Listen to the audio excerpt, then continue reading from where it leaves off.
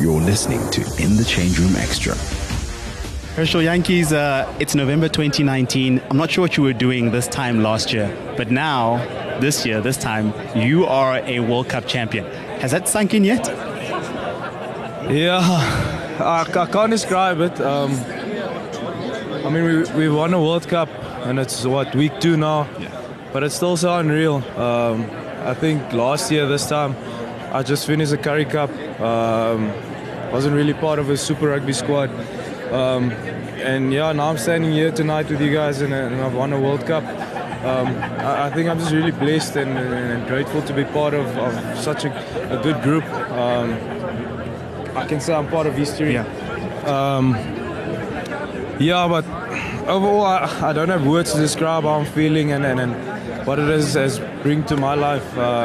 Things are a bit hectic at the moment, but I'm sure eventually it will die out of it. Well, hopefully not. Hopefully not. You are now a superhero for so many children out there. What is it?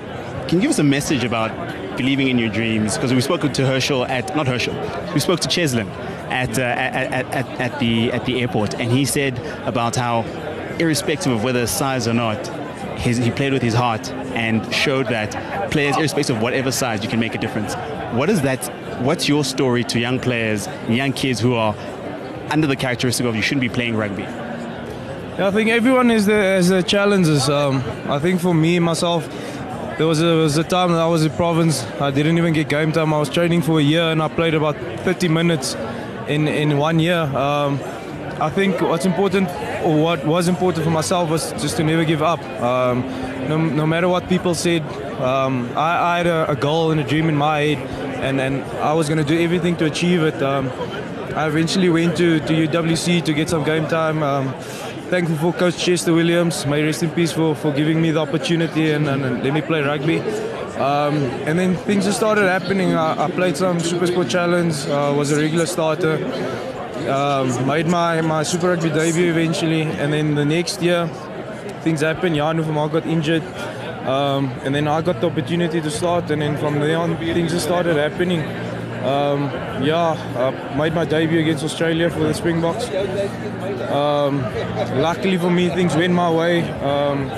And I was lucky and blessed enough to go to the World Cup, and like I said, now I'm standing here as a World Cup winner with you guys. You go into 2020 as a World Cup winner into Super Rugby. What are your thoughts, your aspirations, and your ideals going into the season with the Stormers?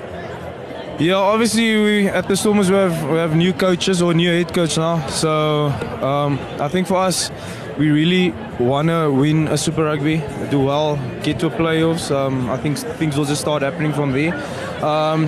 But for myself, it's to start from scratch, to not say build over, but to see it as a new page and just start from the beginning, because I can't dwell on past performances or whatever. It's a new season, and I'm gonna take it head on and then make the most of it.